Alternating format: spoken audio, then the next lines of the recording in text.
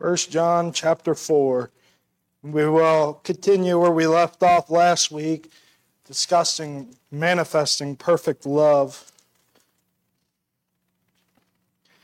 Starting in verse 7, the scripture says, "Beloved, let us love one another, for love is of God, and everyone that loveth is born of God and knoweth God. He that loveth not knoweth not God, for God is love. In this was manifested the love of God toward us, because that God sent his only begotten Son into the world, that we might live through him. Herein is love, not that we loved God, but that he loved us, and sent his Son to be the propitiation for our sins. Beloved, if God so loved us, we ought also to love one another. No man has seen God at any time. If we love one another, God dwelleth in us, and his love is perfected in us. Hereby know we that we dwell in him, and he in us, because he hath given us of his Spirit. And we have seen and do testify that the Father sent the Son to be the Savior of the world. Whosoever shall confess that Jesus is the Son of God, God dwelleth in him, and he in God. And we know, and we have known, and believe the love that God hath to us. God is love, and he that dwelleth in love dwelleth in God, and God in him. Herein is our love made perfected, that we may have boldness in the day of judgment, because as he is, so are we in this world. There is no fear in love, but perfect love casteth out fear, because fear hath torment. He that feareth is not made perfect in love. We love him because he first loved us. If a man say, I love God, and hateth his brother, he is a liar. For he that loveth not his brother whom he hath seen, how can he love God whom he hath not seen? This commandment have we from him, that he who loveth God love his brother also." Let's pray. Dear Lord, once again, we are thankful to come here today, Lord, to your house to worship and praise your name. And Lord, we're grateful that we get another week, Lord, studying into this text of 1 John. Lord, we're grateful for the text and for the scripture. And Lord, we're grateful for this assurance of our salvation through these tests that John give us. Lord, help us to take the tests, and Lord, help us to evaluate perfect love in our lives. And Lord, just let the Spirit flow through this room today. Lord, let your name and only your name be glorified through all of it. We ask this in Jesus' name. Amen.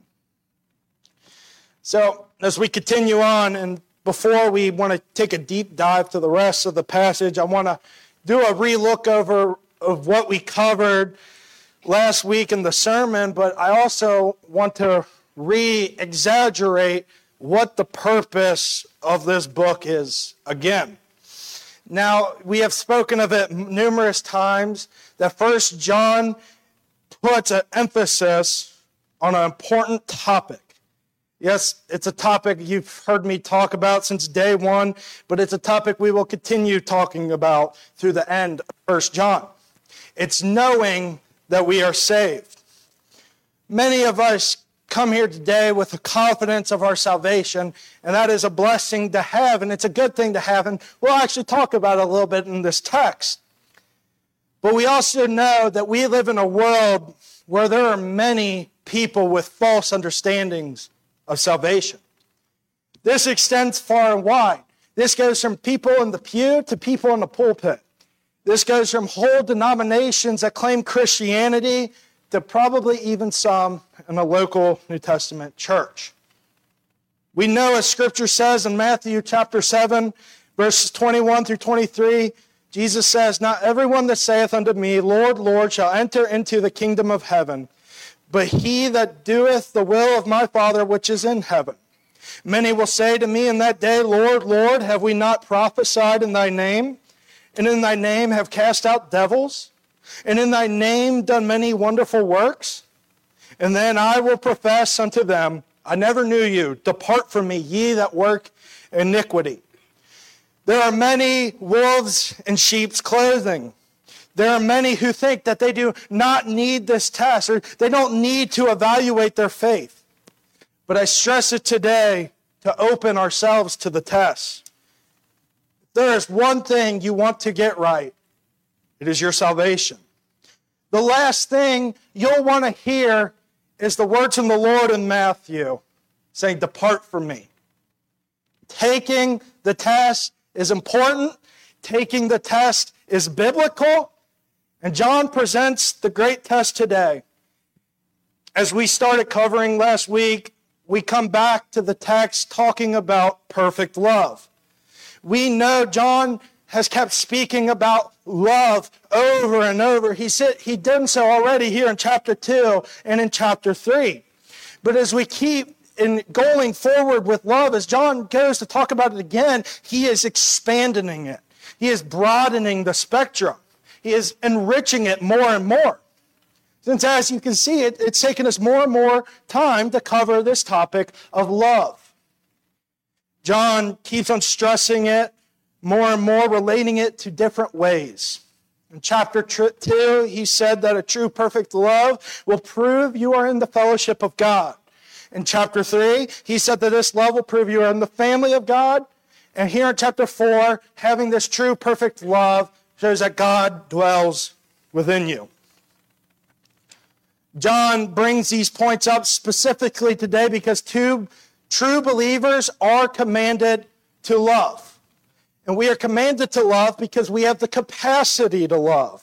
And this is, again, it's not this worldly love. It's not this false sense of love that the world will talk to you about. It's a pure love, a wholesome love. It's that agape love, a divine love. It's the perfect love as the text talks about. And in talking about this perfect love, John brings forth a specific command to us. He says in verse 7, "Beloved, let us love one another." This is commanding us to love one another, in which we should all be actively doing. Then in verse 11, he says, "Beloved, if God so loved us, we ought also to love one another." Verse 21, "And this commandment have we from him, that he who loveth God love his brother also." This is a command that John keeps pointing out over and over. And this is, again, a command we are to be following, to be practicing. We are to be loving in this special way to our brethren. This is that self-sacrificial love, a way similar to Christ's love. This is perfect love. And this is ultimately the great test of our salvation, as this capacity of love only belongs to the believer. Again, it's not a human love. It's not a worldly love. It's not a lustful love, but this is a godly love. The love that wills love. And in talking about this, John gives us many different reasons why we are to love in this way. And we covered 3 of them in the previous week. The first reason we talked about was because love is the essence of God. Love is the essence of God. Verses 7 and 8 said, "Beloved, let us love one another. For love is of God, and everyone that loveth is born of God, and knoweth God. He that loveth not knoweth not God, for God is love." As believers, we share our life with God. This is an undeniable truth. We have the Spirit of God within us. We possess eternal life. We will not die. We have been transformed. We have been made new. And in fact, this has been one of the greatest transformations. Actually, it is the greatest transformation you will ever have. Being saved. Salvation, you pass from darkness to life. It changes the entire outcome, the entire story. Death, which we oftentimes think about, death will be significant. It's not as significant as when you are saved. Death is where your soul will be present. For us, from earth to heaven. But it's a far greater change to go from complete and utter darkness to the brightest light there ever was. It's significant. It's a huge change. It's that Spirit of God in us. It's you being born again if God resides and abides in us. we then become a template of God. That we are to love the brethren. We are to love them because God is love. And if God is within us, so are we to love. It's a simple concept. The second reason we looked at is that we are to love because it was shown to us by Christ. The scripture said, in this was manifested the love of God toward us, because that God sent his only begotten Son into the world that we might live through him. Herein is love, not that we loved God, but that he loved us and sent his Son to be the propitiation for our sins. Beloved, if God so loved us, we ought also to love one another. We have to remember, only saved individuals love Christ. Only we possess it. The lost curse Jesus' name. They mock his name. We as children, we adore this name, right? We sing about his name. We pray, and we are thankful for that name. We do it constantly because that's what our hearts cry out. That's what our hearts plead. We plead to worship him. We rejoice. We realize what he did. We realize what the cross is about. We realize that Jesus was that perfect love. And that's what these verses said.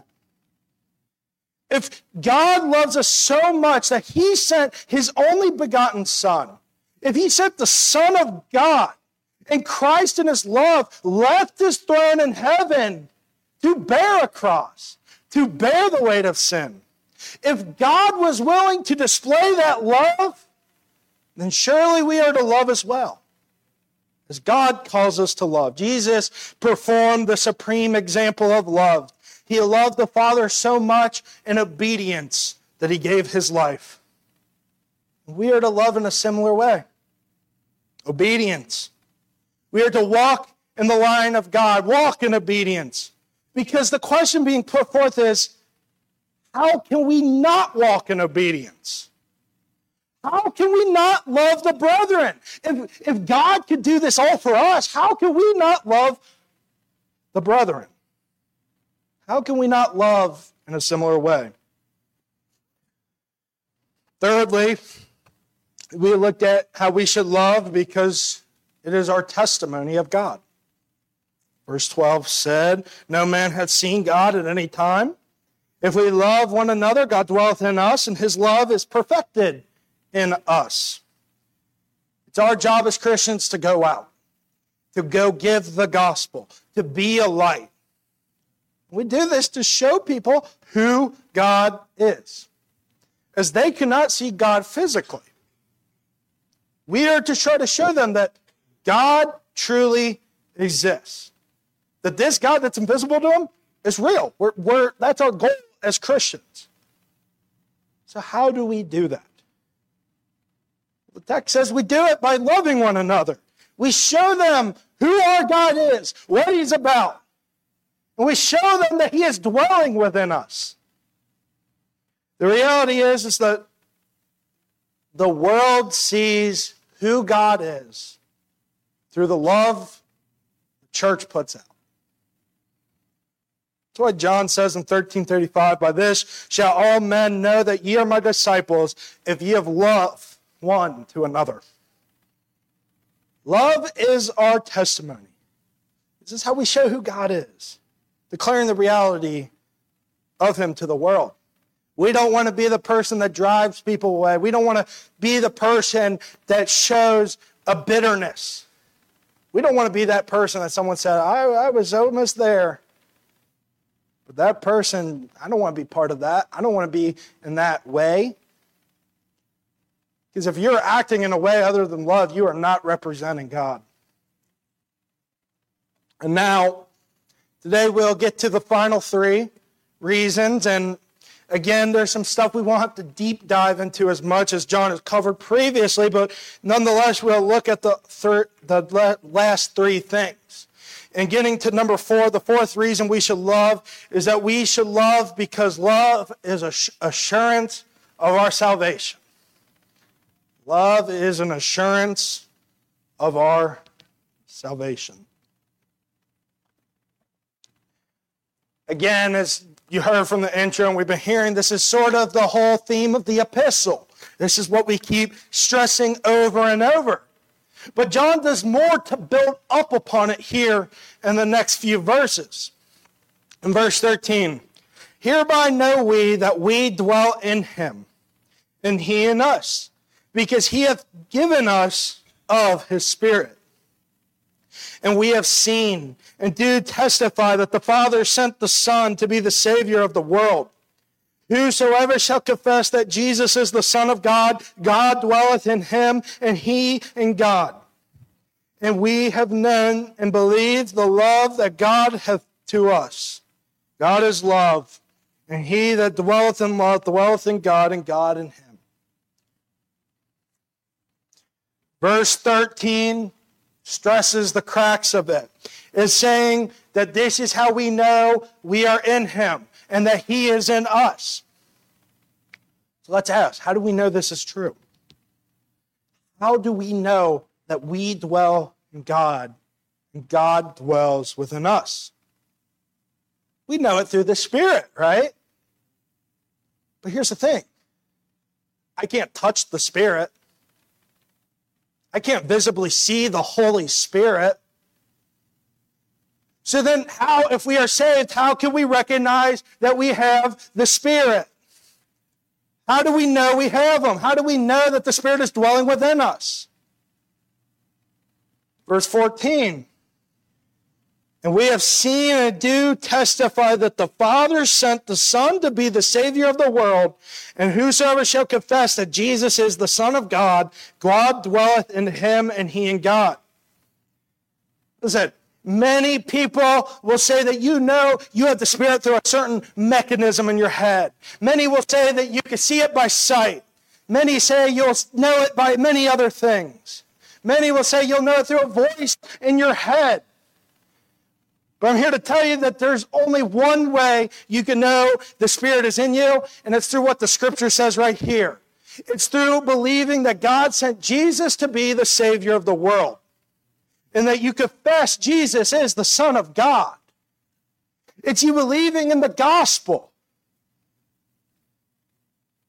That's what proves that the Spirit's dwelling in you. Because here's the thing. You wouldn't know anything about the gospel if the Spirit was not within you. We in our human form, we cannot understand it. The flesh of man cannot grasp it. The flesh is too foolish to understand it. We've all been door knocking. We've all witnessed the people who just won't get it. I see it in what I was before I was saved. Foolish to the gospel, not understanding what it's about. This is how we know the Spirit is in us, because we can only understand if the Spirit reveals it to us. There's no other way. Even John. Let's think about John. Our pastor's preaching through his gospel. He is a first-hand witness to the life of Christ. He comes here, he writes these epistles. He's a big player in the New Testament. John, we look up to him as this great Christian hero. Even John would not understand if it was not revealed to him. There are many in the time that lived with John in the same time period that saw the miracles of John and still refused to believe and still chose Barabbas. But even the ones chosen by God like John, they would not have seen unless first God the Father chose them, then God the Son revealed it to them, and God the Holy Spirit opened their eyes. It's about fully believing the gospel. You can't leave out parts. This is believing that the Father sent the Son to be the Savior of the world. This is believing in the Trinity. This is believing that salvation is through faith alone and not by works. This is all evidence. The Holy Spirit is within us. All evidence. Then it points to verse 16. We have known and believed the love that God hath to us. God is love, and he that dwelleth in love dwelleth in God, and God in him. We know we are Christian by having the Spirit. We know we have the Spirit by believing the gospel. And we then know that all of this happened because God loved us. Our God is love, and he has a great love and agape love for us as believers. And those who dwell in God dwell in love. We could go deeper. We could keep exploring many different routes with this. Let's just look at this doctrinal test. We see this doctrinal test, but we see that in the end that we dwell in God and God dwells in us. Because we abide in love. We abide in God. We love Christ. We love God. We don't love the world. We don't love the world's ways. Now again, as John talked about, I believe in chapter 3, this does not exempt our enemies. We are to love our enemies because God loves his enemies. We are children of God, and we are to be doing this as Scripture says.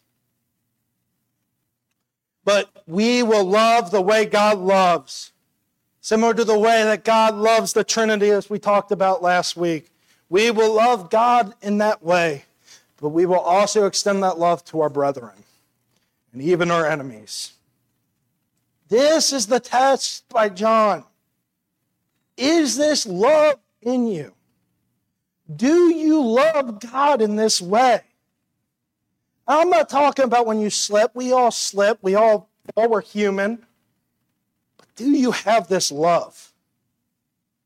If it is, God is in you. God is manifesting in you because love is all the reasons that we are speaking about in this chapter.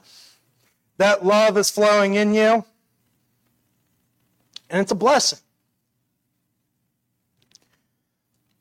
Then to the fifth point, we're going to talk about love brings confidence and judgment. Having this love brings forth confidence in our judgment. It says in the Scripture, herein is our love made perfect, that we may have boldness in the day of judgment. Because as he is, so are we in this world. There is no fear in love, but perfect love casteth out fear, because fear hath torment.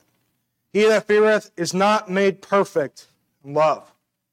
When we have the Spirit with us, when we have this salvation, when we have crossed from darkness to life, when we have gained the sight to see, when you have embraced the gospel, and that love is flowing in you, that perfect love, we could use that and have confidence when it comes to Judgment Day. We can have confidence to stand before God. And we can stand before God confidently because we know we have the blood of Jesus. We are cleansed. We are washed clean. We get assurance and confidence through perfect love. We can stand assured and boldly the day Christ comes to return. We can do so confidently. We have no fear. You don't have to fear when the trumpets blow. That's the other side of the spectrum. We won't have that wretched fear. Why? God the Father will treat us similar to Jesus because we are under his blood. We are under his perfect love, under his perfect righteousness.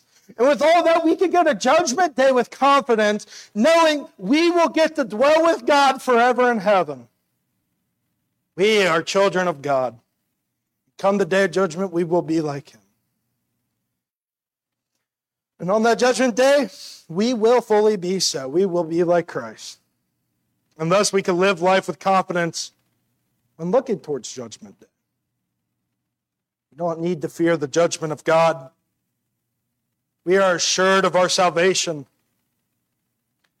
We won't be dreading the day he comes back. We could go with the same confidence because we will be under his righteousness. That's the power of perfect love. It takes the fear away. It will get totally rid of it. Because why? Fear is usually associated with punishment. Trust me, when I was a kid and I would do something wrong, especially at school, and they're like, oh, we're going to tell your parents. The worst thing would be is the bus ride home. It would just be dreadful. You know what's coming for you. And it wasn't the school punishment you were worried about. I didn't want to deal with the repercussions. Here's the key. With salvation, there are no repercussions. With salvation, there is no fear. If you fear these things, there is no perfect love. You're worried about the repercussions of Judgment Day. What does that mean? Take the test. Because if you fully accepted the gospel, what's there to fear about the second coming? In fact, you will look forward to this day. I long for this day. I can't wait to hear that trumpet. God wants us to look forward to us. He does not want us to fear. Thus the text given. God wants you to know if you are saved. And the best part about it is once you are saved, nothing will separate you from that perfect love. Not when you slip, not when you sin, not when you trip up a bit and make some mistakes. You can't be separated from it. But if you're lacking confidence, take the test. Take the test. And finally, we are to love because love is reasonable. Love because love is reasonable. It says in the verses, we love him because he first loved us. If a man say, I love God and hateth his brother, he is a liar. For he that loveth not his brother, whom he hath seen, how can he love God, whom he hath not seen? And this commandment have we from him, that he who loveth God loveth his brother also. This reasoning here is kind of a glue for the rest of them. It brings it all together. And it's pretty much saying that if you love in this perfect way, it's because God first loved you. We Christians love because God shed it love to us over and over, more times than we count, and we don't even deserve it. Then John makes another claim. Verse 20, we've seen many of these claims. The claim in verse 20 is you can't be hypocritical. We are characterized by the way we love. We can't say we have this perfect love, this great, extraordinary love, if we are not showing this love. How can we say we have this self-sacrificial love if you're watching your brother suffer on the sidelines? How can we love a God we cannot physically see if you can't even love your brother right next to you? If you claim Christianity, but you don't have that perfect love, then most likely you do not have the capacity for the perfect love, which is a summation that you are lost. John then ends with the command in verse 21 that those who love God should be loving their brethren. Again, this is that self-sacrificial love. What is this love? This is a love that bears the pain for others. This is a love that forgives people when they fail you. This is a love where you give with possibly no return. But it's also a righteous love. It doesn't tolerate sin. I've seen it so much of this church, and it has been a blessing upon my heart from many of you. This is agape love. And we expand it out to the brethren. This is the love that brings forth an assurance of your salvation. This is the perfect love that John brings to us today. Do we have the capacity for it? Do we? Are we showing it? Are we loving the brethren in those ways? Make sure we Christians take the test. The assurance of our salvation is a great thing. And here's the thing with assurance. You could take it with you to the end. You don't have to fear. Things won't change. You can't lose your salvation. You could rest upon that till judgment day comes. But if you are not resting upon that, get your salvation right. The last thing you want is to have a general fear in you when you hear the trumpets blow. Let's pray. Our gracious Heavenly Father, Lord, thank you once again for this opportunity. And Lord, we're thankful for this perfect love that you showed for us, Lord, through your Son. Lord, help us to keep leaning this upon our hearts, Lord. It's been perfect hearing the book of John and the Gospels, and especially John 3 in the morning times, hearing about the perfect love that you did, and Lord, helping it to keep us upon our hearts, Lord, so that we can even come here this evening to take this test. Lord, help the love that Christ showed for us keep leaning upon our hearts. Lord, help us to just remember day by day this great thing. Lord, we're grateful for it. And Lord, help us to keep loving in this perfect love. And Lord, if someone here lacks this perfect love, Lord, I ask that you help open their eyes so they may see their condition. Lord, we are grateful that you are a God who saves, as we are not worthy of it all. Lord, we're grateful, and Lord, please bless us as we go through the week. And Lord, be with our sister churches. We ask this in Jesus' name. Amen.